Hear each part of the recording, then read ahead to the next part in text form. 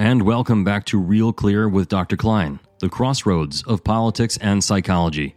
If you would like to listen to ad-free episodes and have access to daily and weekly releases, essays, and other membership perks, and you also want to help in the production of this program, go to realclearpodcast.com and click subscribe.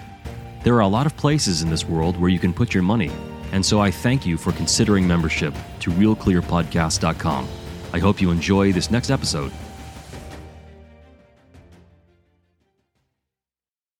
Good morning, folks. It is Monday, September 18th, 2023.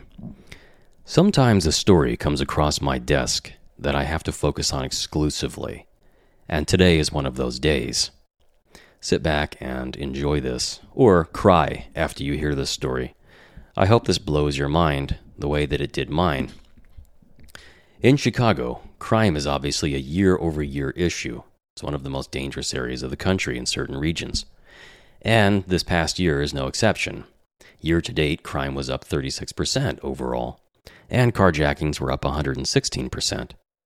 Ask yourself, if you're a business, would you operate in one of these high crime-ridden areas?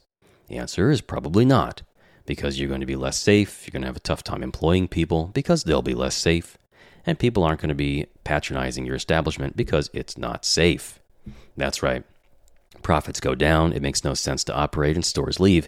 That's what Walmart and Whole Foods did in parts of Chicago, south and west sides. Well, the reasonable response would be what?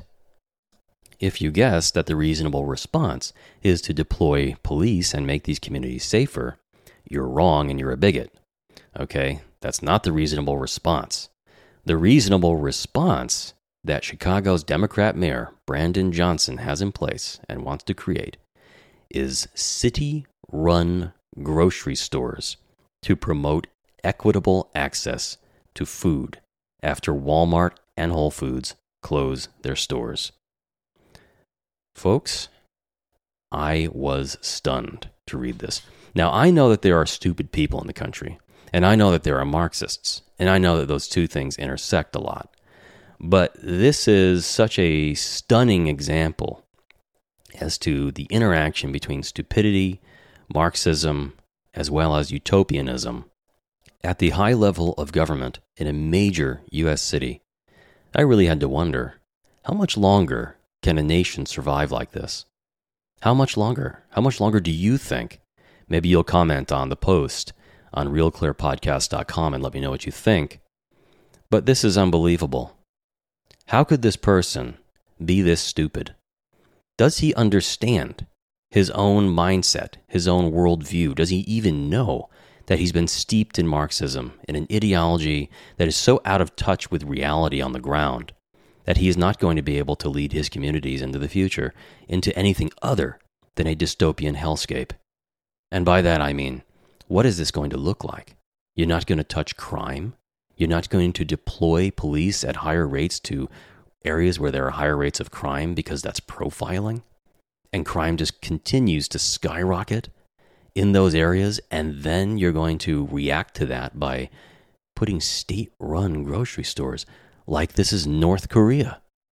That's another place that has state-run grocery stores. North Korea and Cuba. Folks, how can we possibly get along in this country like this when you have factions coming from this kind of mindset? How can we possibly chart a course into the future and exist together? Will we really have balkanized regions of the country? At some point in the future, will there be some kind of second secession? Not north-south, but rural-urban, reasonable-unreasonable. And what will that do? I honestly don't understand how a country can exist like this. Maybe you can help me understand. Comment on the post and let me know.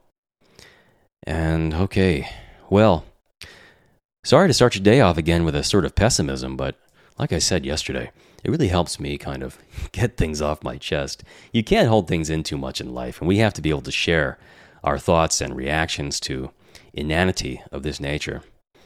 Well, there it is, folks. That's a singular story that blew my mind, and I'm wondering what the reaction is that you have. Share it with others, and let's keep talking. I'll be with you soon. As always, take care.